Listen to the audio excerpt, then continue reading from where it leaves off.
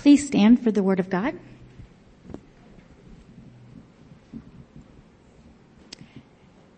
Today we're going to be reading on page 490 in the blue Bibles on the backs of each of the chairs.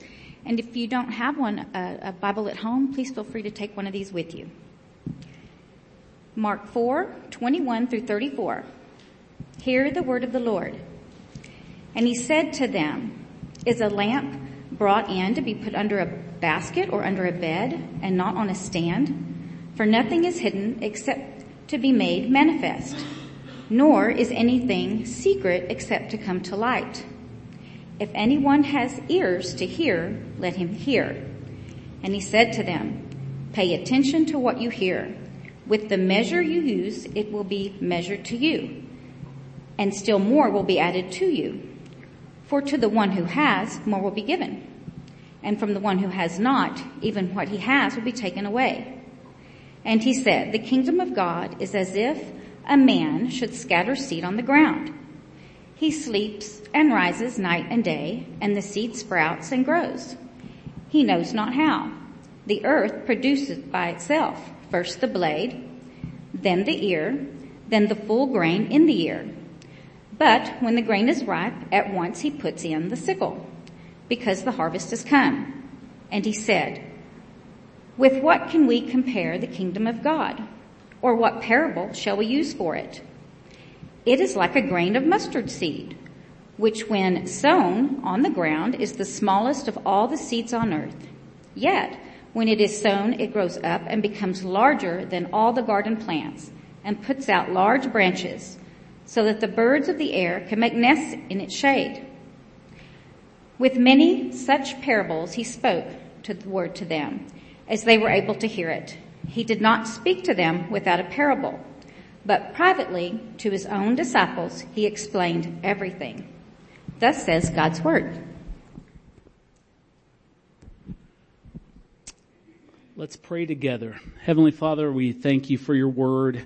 Lord, we pray that this morning as we consider these things that you said so many years ago, Lord, that we would see the absolute relevance of these things today, Lord, that we would see that your kingdom is sometimes undetected, but absolutely undeterred, that it is unstoppable in its power, Lord, in its progression. And we thank you for the global element of your kingdom, Lord, that we are not destined for failure, Lord, but we are destined for conquest, for victory. We thank you not because of our own means or our own power, but because you, Lord, have already triumphed at the cross, Lord. And we thank you for this. So we pray that we would see the kingdom bigger than we ever have, Lord, that we would see it more, God, all-consuming than we ever have before. We pray that you would just open our mind to understand the word today. Lord, I ask for a special assistance for myself, Lord, at knowing how frail and feeble I am at even understanding these things, let alone communicating them. And so, Lord, I pray that you would just give me a special God, just impartation of your spirit to be able to speak these things clearly to your people, and that they would benefit from them because of that impartation, Lord. So I thank you for this, and just ask you to bless our time together as we sit underneath the blessing of your word. In Jesus' name we pray. Amen. You can be seated. For those of you who were here last week, Pastor David preached an incredible message that covered the beginning of Mark chapter 4. It was Mark 4:1 through about verse 20. And in that, we see Jesus telling the people that are listening, his disciples and others, the parable of the soils. And after he tells the parable of the four different soils, he explains the reason he uses parables. He gives a distinct meaning with a reference from Isaiah. Then after that, he actually, which is very rare in the scripture, he actually interprets the meaning of the passage for us. Now, and the meaning was this, that the Word of God falls on 4 different kinds of hearts. He compares them to soil, and it produces 4 different results.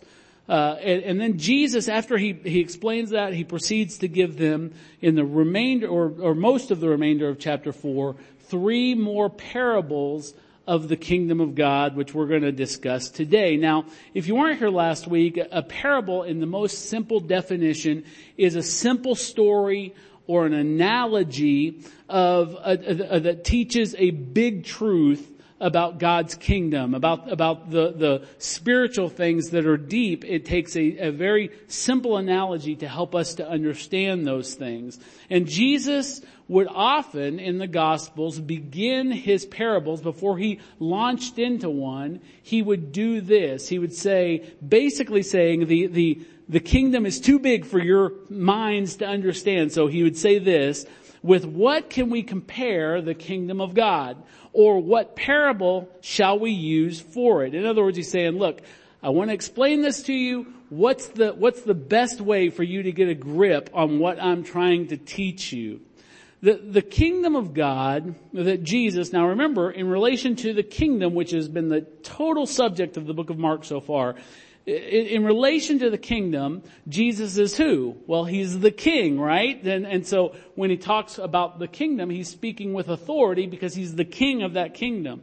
And the kingdom of God that Jesus had ushered in is so different from both what the people expected when Messiah would show up, and it was so different than what they had been experiencing in Old Covenant Judaism that Jesus was gracious to give us these explanations. He used these analogies to help his disciples grasp the realities of the kingdom. And dare I say that without such things, we never would understand, because we don't do a great job of understanding with these analogies sometimes, right? And so with them, it's helpful. He didn't want the people that were listening to him to miss or confuse the arrival of the kingdom of God with anything else, anything lesser. And so he gave us these analogies, these parables. And yet the simplicity of Jesus' method, Pastor Dave talked about this last week, the simplicity of Jesus' method did not unlock the secrets of the kingdom for everyone. It wasn't when Jesus explained these things or gave the parable that everyone said, oh, okay, now I get it. 4 different soils, 4 different hearts. Okay, got it, Jesus. Move on with the next thing. No, Jesus makes it clear that those outside of God's election would hear the same parable. They would see the same things, but just exactly like the true disciples would hear and see. They'd see and hear the same things, but they would be unable to perceive the truth behind the parable or to apply these truths. This is what he said in last week's text in Mark 4:11. He said to them, to you, talking to his disciples, has been given the secret's an important word, of the kingdom of God. But for those outside, everything is in parables, so that, and he quotes Isaiah here, they may indeed see, but not perceive. They may indeed hear, but not understand, lest they should turn and be forgiven. Jesus is actually saying that for those who persist in unbelief, the kingdom and the mysteries of the kingdom are absolutely blocked. And so, if we have any hope, please don't forget this. Whenever you listen to a podcast, whenever you read a Christian article, whenever you are sitting here in church listening to sermons, never forget this. If you have any hope of understanding the teaching of Christ and any of the things of God, it is absolutely prerequisite that that kind of knowledge be given to you. You will not attain it by your academic pursuit, we're all for diligent study, but diligent study must be accompanied by the empowering of the Spirit of God, or you'll never understand a single thing in the Word of God. It's not anything that we can acquire on our own. God must make us understand what He said. And Mark 4, for example, is not the only collection of kingdom parables in the scriptures. A more complete list is found in Matthew 13. You should read that when you have time this week. Luke 15 also gives a collection of parables. And it's generally understood, Mark doesn't focus a lot on parables. It's generally understood that there's only 11 parables or comparative parabolic analogies in Mark's gospel. And of those, 4 of them, more than a third, are given right here in Mark 4. So this is important. Jesus is pausing the narrative to say, I want you to understand these concepts of the kingdom of God. So after beginning with the parable of the soils in great detail, and also having revealed the purpose behind his use of parables, as well as interpreting that particular parable for his disciples, Jesus gives the second parabolic analogy of the kingdom of God. And he begins it with a rhetorical question. And it goes like this: is a lamp brought in to be put under a basket or under a bed and not on a stand? So the image is someone lights a lamp, they immediately shove it under the bed, put it under a basket. And this question that Jesus asks is rhetorical because the question is obviously absurd. A lamp is lit for one purpose, to illuminate. So if you put it under a basket or shoved it under the bed, it would defeat the purpose of lighting the lamp in the first place. There's no reason to light a lamp that you're going to hide under something. I mean, that's pretty simple, right? In the first century, people used simple oil lamps after dark to light their homes. And in order for these to be affected, 2 things needed to be true of the light. It needed to be elevated, put on a stand, and it needed to be centrally located so that it would shed its light in a larger area. Over the centuries, this passage that this statement Jesus makes that no one lights a lamp and puts it under a basket or under a bed has been interpreted in 2 main ways. Some see the light, or the lamp in this case, in connection with the good soil that was mentioned in Christ's previous parable.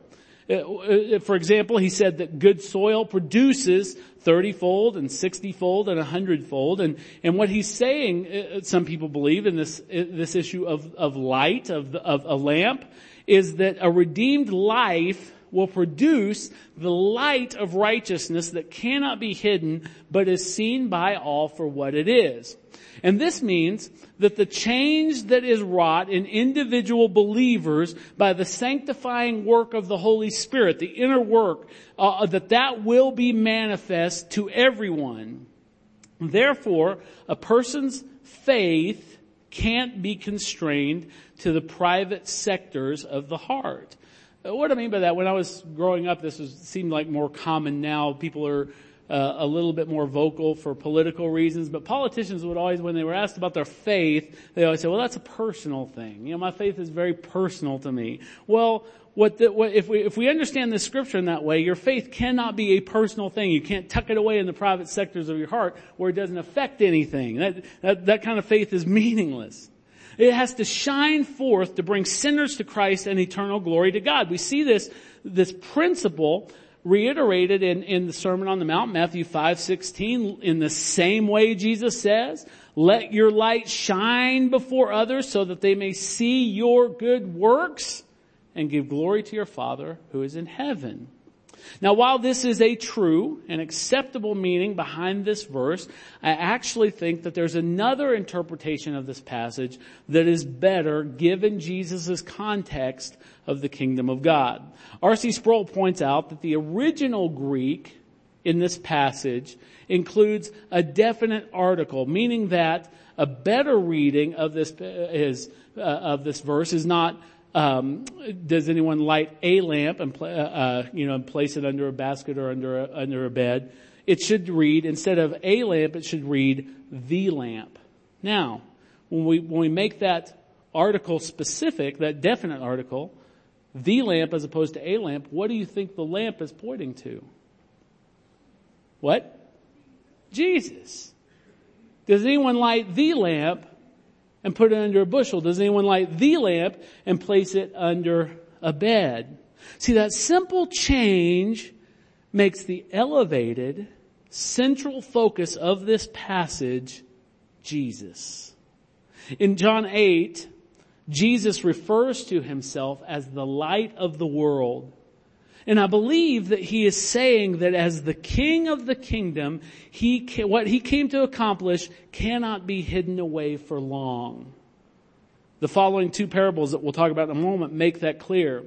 But remember in Psalm 119, 105, you guys are all familiar with this verse, I would venture to guess.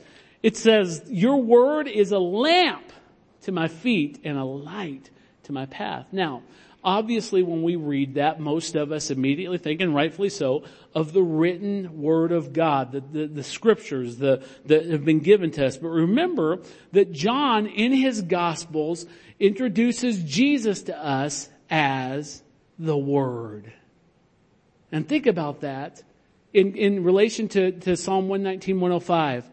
Jesus is a lamp to my feet. Jesus is a light to my path. Because he is the Word. He tells us that Jesus was the Word, that in the beginning was with God, and that was God. So if Jesus is the lamp in the context of this verse, or the light, what does Jesus do? What makes him the lamp? What makes him the light? Well, what does a lamp do? What does light do? Light guides. Light exposes.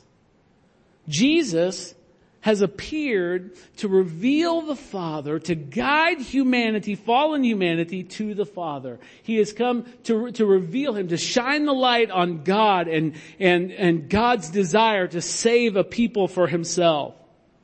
But more than that, everything secret and mysterious about his kingdom is made manifest to us in Christ. When we want to know what God is like, when we want to know what the kingdom is like, all we have to do is look at Christ the light. And as the king of his kingdom, Jesus is the perfect ideal of the kingdom. In him, and in him perfectly, we see the love of God, we see the holiness of God. And because of this, for the second time in this chapter, Jesus utters this phrase: if anyone has ears to hear, let him hear. Now there's kind of a mixed metaphor going on here. We have the light that you see, and then Jesus refers to our hearing. And what is Jesus saying by inserting right in the middle of this parable this statement, if anyone has ears to hear, let him hear? He's saying that serious attention must be given to what is being revealed in the light. I have a lamp in my living room. It has a dimmer on it, and usually because I'm a clumsy fool, I usually turn it to the lowest setting before I go to bed. Because how foolish would it be, because I do that because I'm going to ram my toe into something if I have to get up in the middle of the night and I don't have that light on. How foolish would it be for me to turn on that lamp at night and then need to get a drink of water in the middle of the night and get up like this and just walk through the house? How stupid would that be? And so Jesus is saying, the light is shining, pay attention. Pay attention. Don't cover your spiritual sensory receptors. Pay attention. This is important. Serious attention has to be given. It has to be given to what's being revealed, but it also has to be given to what the power it has to expose what is hidden. See, we began this series a few months ago, by encouraging you, the people of Northridge, to engage with Mark's text on your own. You do not need alone for me to come and try to give you some thoughts on Mark. We want you to engage with the story of Jesus and learn it and grow by it. We wanted you to meditate on these words for that very purpose, to let your ears hear and to pay attention. And we wanted the light from this word, the word is Jesus, to guide you towards what is good and expose whatever is evil. And Jesus, this is why we asked you to do that, because Jesus in this passage actually gives a promise to those who would deeply cherish his teaching. But he also gives a warning to those who would casually disregard his proclamation of the truth. Listen to what he says. Verse 24, pay attention to what you hear.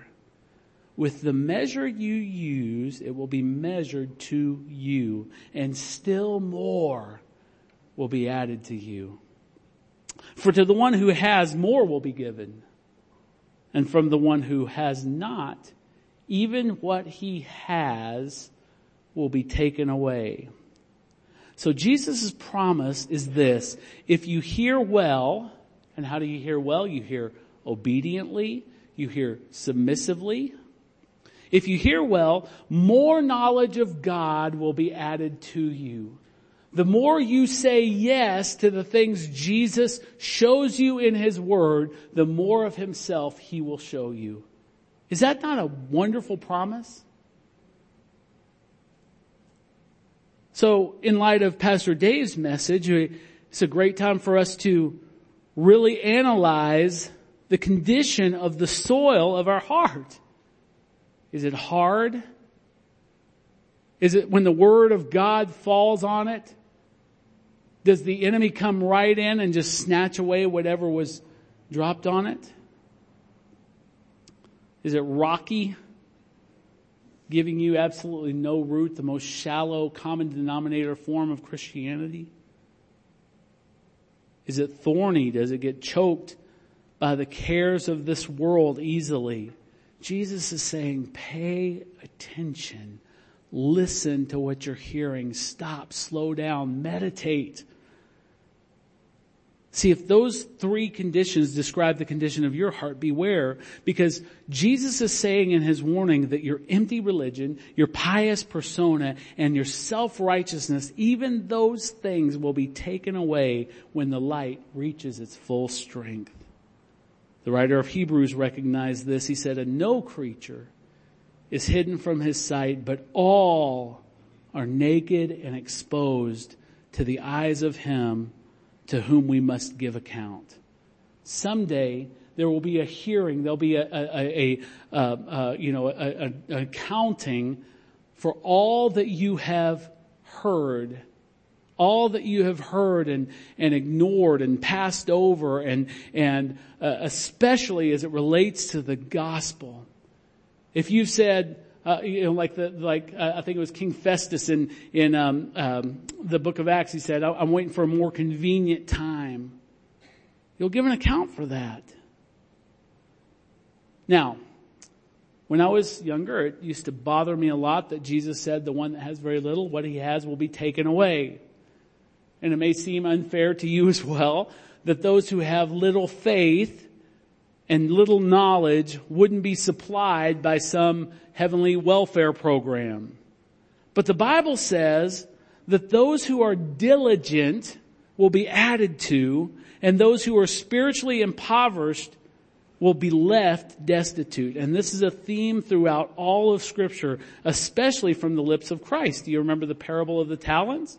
The ones who built on what they had been given were commended and they were rewarded, while the servant who buried what he'd been given was called wicked and slothful. And the one talent he had was taken from him and given to the one who'd been most faithful. In the parable of the wise and foolish virgins, it was the wise virgins whose lamps were trimmed and burning. They all had lamps, but they weren't ready. They weren't filled with oil. They weren't burning. It was the ones who did have their lamps trimmed and burning, awaiting their master's return, who were welcomed into his presence while the others were cast away. So in the next parable, Jesus illustrates something amazing about the kingdom of God. He illustrates the undeterred progress and success of the message of the kingdom. Returning to the theme of a man scattering seed, all of these parables are agricultural in nature, just like the first parable. He notes that the sower has no anxiety about the success of what was sown. Let's read that part again, beginning in verse 27. It says, this is the man who has sown seed now, says he sleeps and rises night and day, and the seed sprouts and grows, he knows not how. The earth produces by itself, first the blade, then the ear, then the full grain in the ear. But when the grain is ripe, at once he puts in the sickle, because the harvest has come. Now, who is the sower, the Bible tells us? Jesus. It says, Pastor Dave taught that last week, that God is the one who is sowing the seed of the word, and it grows as he appoints. And here, there's another reflection. Definitely God is directly sowing his word, but indirectly it's his people who sow the word and preach it and proclaim it. And after scattering the seed in this analogy, the one who sows the seed leaves it to do its work. Now think about that. That seems, some of Jesus's parables are so incredibly simple that they're incredibly profound. He says that he just leaves it.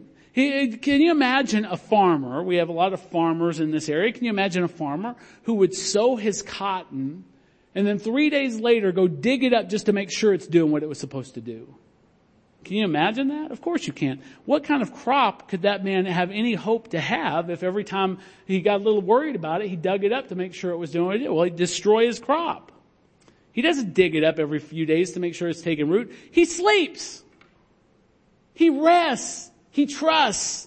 And then he rises and he goes about his business while the seed, completely unseen under the soil, germinates, slowly putting down roots, forming a plant, which will eventually push its way through the good soil.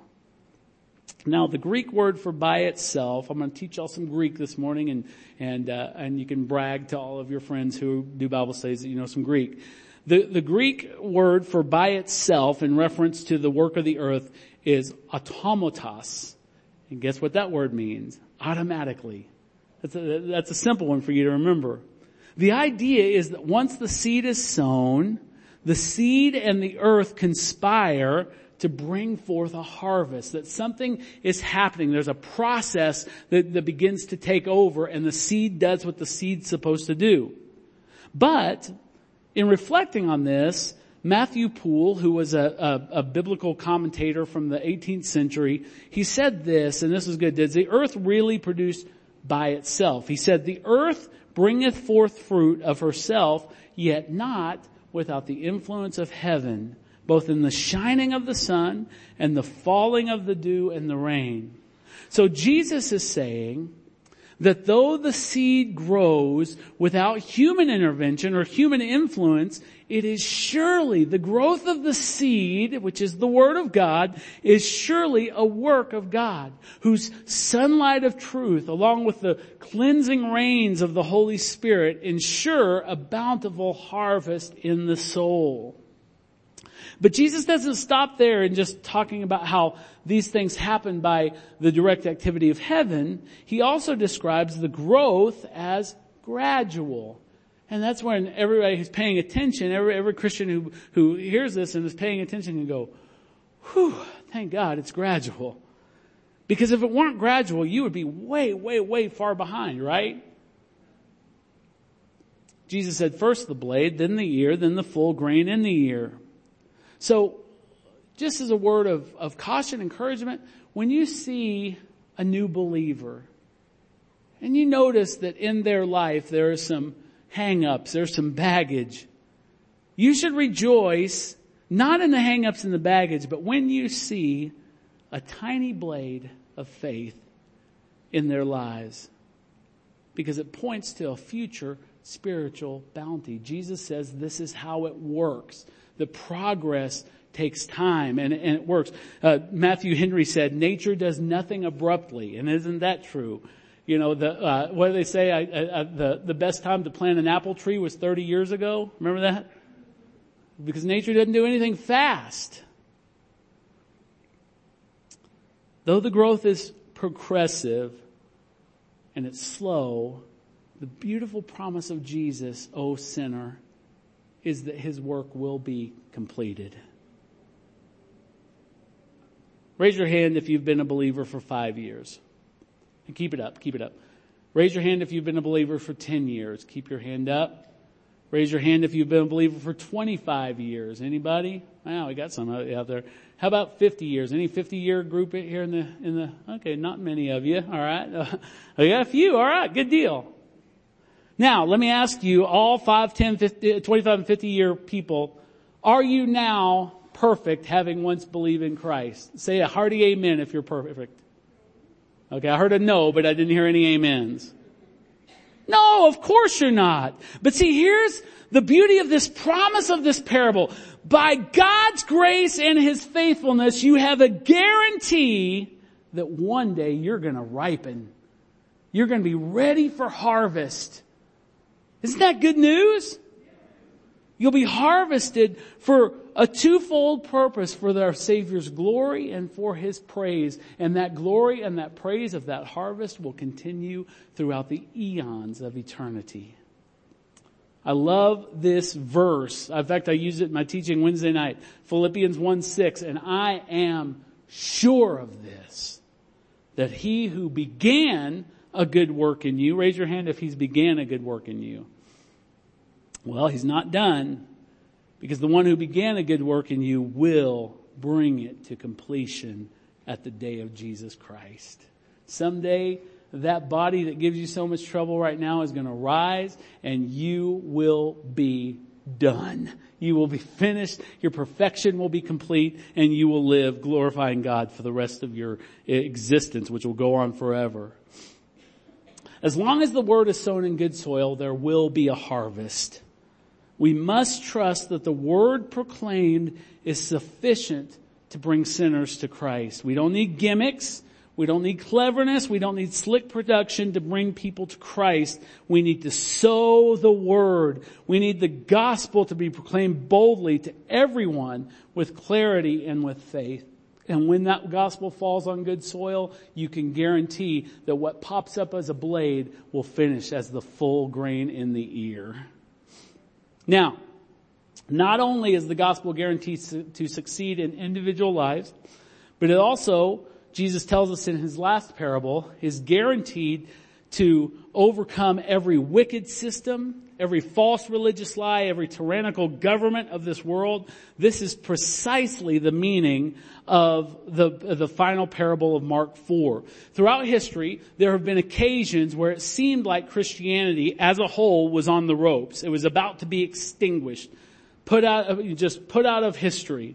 Certainly that was the case in the Colosseums of Rome, in the flaming stakes of the medieval church, in the gulags of the Soviet Union. There were times where I thought this is the end of Christianity. It would even seem to be the case in places like China and North Korea and Iran today. But see, the success of the kingdom of God is not only guaranteed individually, but globally as well. That is completely different from what some of you have believed about the end of the world. But I'm telling you, the success of God's kingdom is absolutely guaranteed globally. Jesus likened its beginning to a tiny seed. I wish I had one up here, but I did that one time. A lowly mustard seed. If I had a mustard seed out here and just chucked it on the carpet, just threw it out there, you would be hard pressed to even find it. It's so tiny. Little bitty seed. But when it's planted, that tiny little seed becomes a giant leafy bush, usually about as tall, about 12 feet, about 3 feet in diameter. When the church began in Jerusalem on the day of Pentecost, it seemed barely noticeable to the world. I mean, it made quite an uproar in Jerusalem, but the rest of the world, no notice, no care. But see, a small band of committed disciples kept sowing the word. And some of it fell on rocky soil, and some of it fell on thorny ground. Some of it fell on hard ground, and the enemy came and immediately took it away. But by the grace, providence, and election of God, some of that seed fell on good soil. And it began to take root. And it began to grow. And in one generation, without having the benefit of a printing press, radio, TV, or even the internet, the gospel had spread throughout the entire Roman Empire. And their message, the message of this gospel, was not just another religion. because the message was historical in nature. It wasn't just philosophical. It concerned a real man who had actually died and who had actually risen from the dead, complete with, as Paul says, more than 500 eyewitnesses. That man's messengers were willing to go to their graves proclaiming the reality that his death and his resurrection meant forgiveness and for the world and reconciliation to God. And no tyrant, as hard as they tried, has ever been able to extinguish this message. Even today in places like China, North Korea, Iran, where the gospel is absolutely illegal. It could mean the death penalty if you are to proclaim the gospel. Thousands, literally thousands, are coming to Christ every single day. It used to be just the assumption that North America, the United States in particular, was the center of global Christianity in the world. Did you know that that hasn't been the truth for decades now? The center of global Christianity in the world is China. China is exploding with the gospel, and we should rejoice in that and pray that it returns here to our nation. And this great success of the gospel was not just by accident. It was actually prophesied in the book of Daniel. If you ever want to know the theme of the book of Daniel, this is it in a nutshell. The theme of the book of Daniel is that God is sovereign over the nations. Think about this. Daniel starts out the book. He's been taken captive from Jerusalem. The temple's destroyed. He gets taken to Babylon. The king tells him, you got to eat all my food because I want you to look good. He says, no way. I'm going to do it God's way. He winds up looking better and being elevated than the wise king and of Babylon. Take it and move on from there. You find the story of this same king building a golden image and telling everybody at the sound of the music to bow to it. And he says anybody who does is going to be cast in a furnace. You know the story. He takes 3 guys that refuse to bow because they're devoted to Yahweh God, throws them in a furnace. Guess what? They can't burn them up. God is sovereign. It goes on from there, and this king says, "Look at everything I've built. I'm the man. Everybody be impressed with me." And God turns him into a beast, and basically spends 7 years eating grass and growing his hair and nails. God is sovereign over every king. Shall I go on? Then we have when his successor comes in, he says, this is my kingdom now, and they defile the articles for the temple, and God literally brings his hand into their banquet and writes on the wall in paraphrase, "You're done." And that very night their kingdom was overthrown and the Medes and the Persians took over.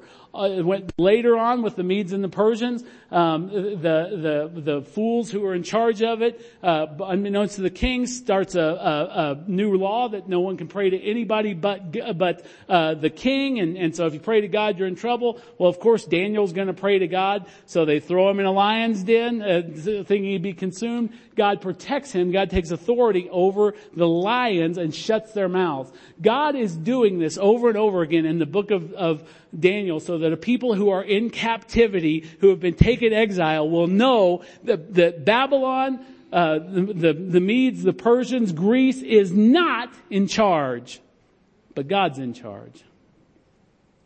So the most wonderful story, I think, to illustrate this point, in Daniel 2, King Nebuchadnezzar of Babylon sees a vision of a giant statue of a man. This is how he described it in Daniel 2:32. The head of this image was of fine gold, its chest and arms of silver, its middle and thighs of bronze, its legs of iron, and its feet partly of iron and partly of clay. Now this image represented Nebuchadnezzar's empire, as well as the empires that would soon follow his own, the Persian, the Greek, the Roman empires. But there was also in this vision one final empire to rise. Now notice I said final empire. This is what Daniel said to the king. He said, as you looked, he's interpreting this dream, as you looked, a stone was cut out by no human hand, and it struck the image on its feet of iron and clay and broke them in pieces. Then the iron, the clay, the bronze, the silver, and the gold all together were broken in pieces and became like chaff, like dust of the summer threshing floors. And the wind carried them away so that not a trace of them could be found. But the stone that struck the image became a great mountain and filled the whole earth. And Daniel interprets the meaning of that vision for Nebuchadnezzar. He says, in the days of those kings, the kings of the gold, the silver, etc., in the days of those kings, the God of heaven will set up a kingdom that shall never be destroyed, nor shall the kingdom be left to another people.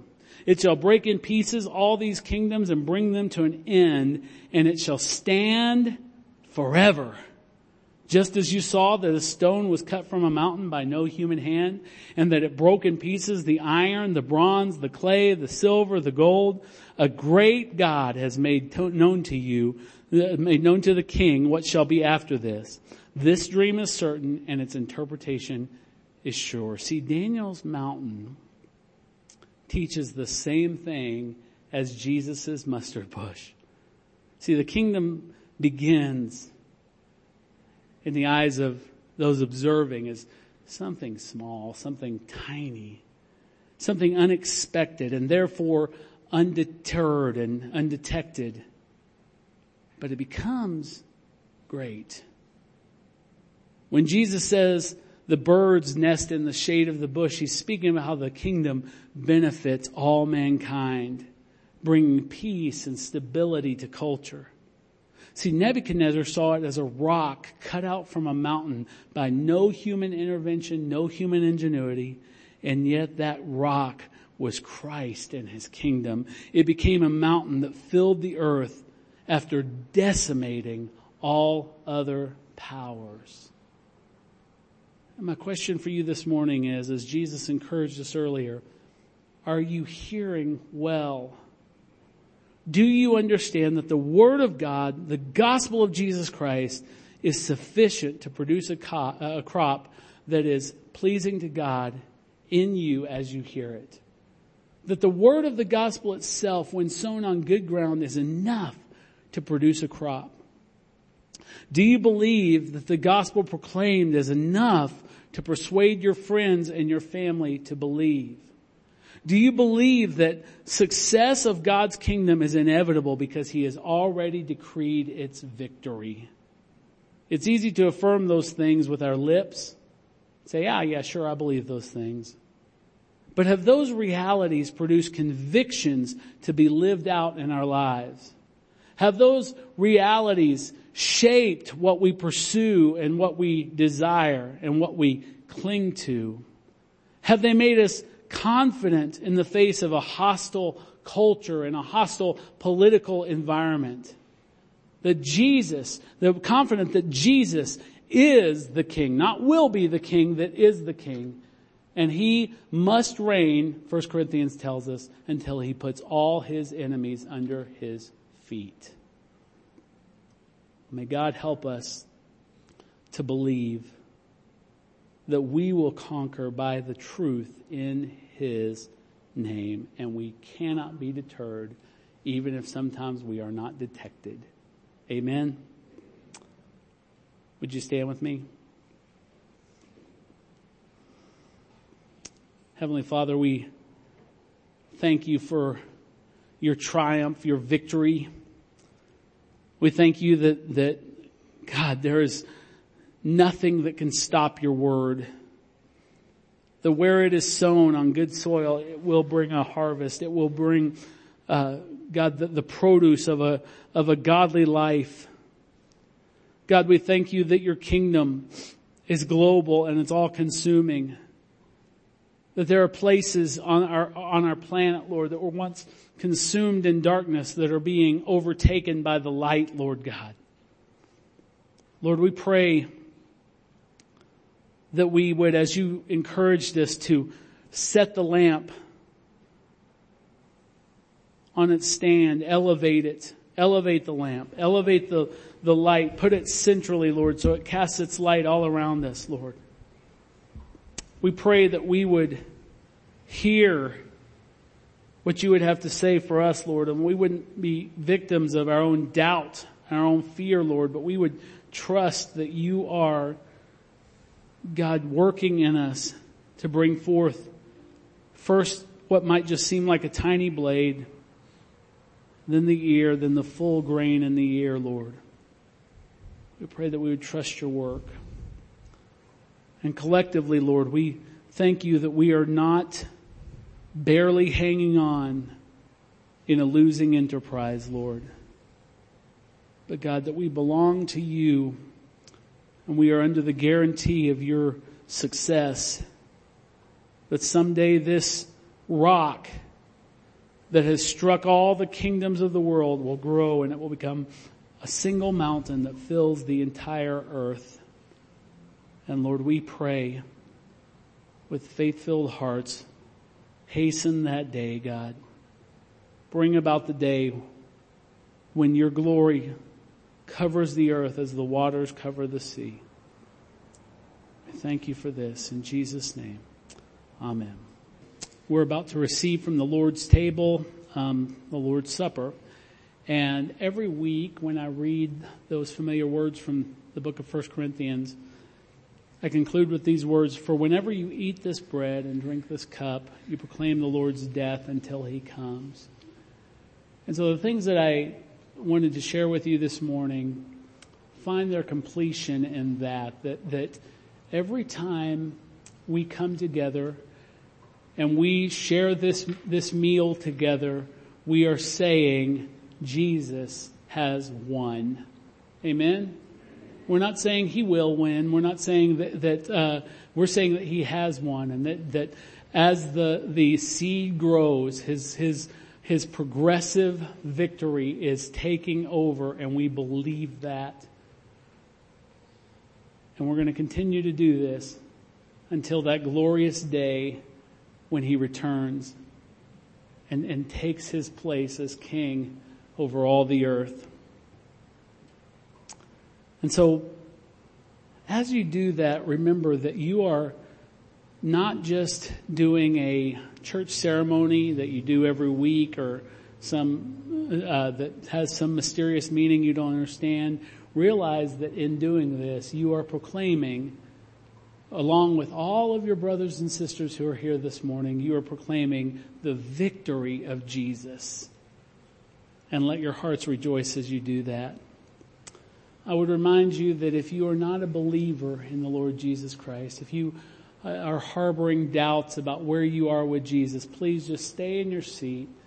We want you we want this to mean, we believe this is meaningful. Paul points that out in 1 Corinthians chapter 11, even saying that those who drink unworthily, those who partake unworthily, are eating and drinking condemnation to themselves. And we do not wish that to you, but we would love the opportunity to share with you the gospel of Jesus and give you the opportunity to respond to that. So you can see me or Pastor Dave after service, and we'd love to do that. But for the rest of you, sometimes this meal takes on a unnecessarily somber feel. I mean, we're rejoicing today. Amen? We're rejoicing because Jesus has won. Right? Do you believe that? And so come receive these elements, knowing who is victor this morning, and proclaim it in the partaking. Come get the elements, and then we'll take them together after we get them. So come on down. Paul writes to the Corinthians, "For I received from the Lord what I also passed on to you. The Lord Jesus, on the night when he was betrayed, took bread, and when he had given thanks, he broke it. And he said, 'This is my body, which is for you. Do this in remembrance of me.'" Let's take the bread together.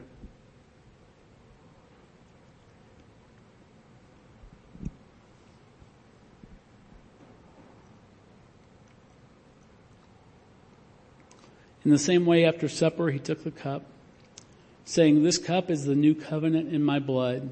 Do this whenever you drink it in remembrance of me. For whenever you eat this bread and drink this cup, you proclaim the Lord's death until he comes." Let's take the cup together. Let's give thanks. Oh, Jesus, we thank you that no power on earth can ever stand in your way, that no scheme of any man or tyrant can ever squelch the power of your gospel.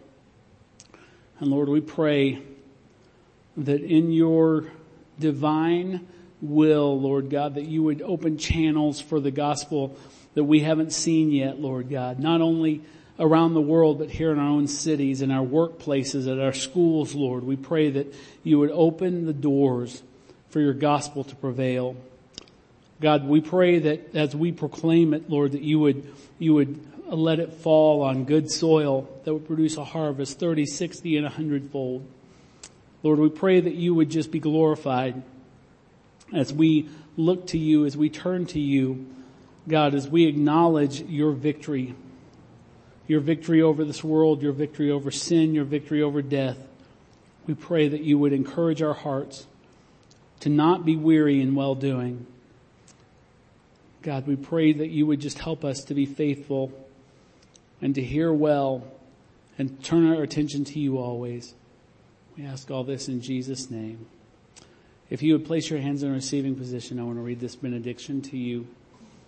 For as the rain and the snow come down from heaven and do not return there, but water the earth, making it bring forth and sprout, giving seed to the sower and bread to the eater, so shall my word be that goes out from my mouth. It shall not return to me empty, but it shall accomplish that which I purpose and shall succeed in the thing for which I sent it. In the name of the Father, in the name of the Son, in the name of the Holy Spirit. Amen.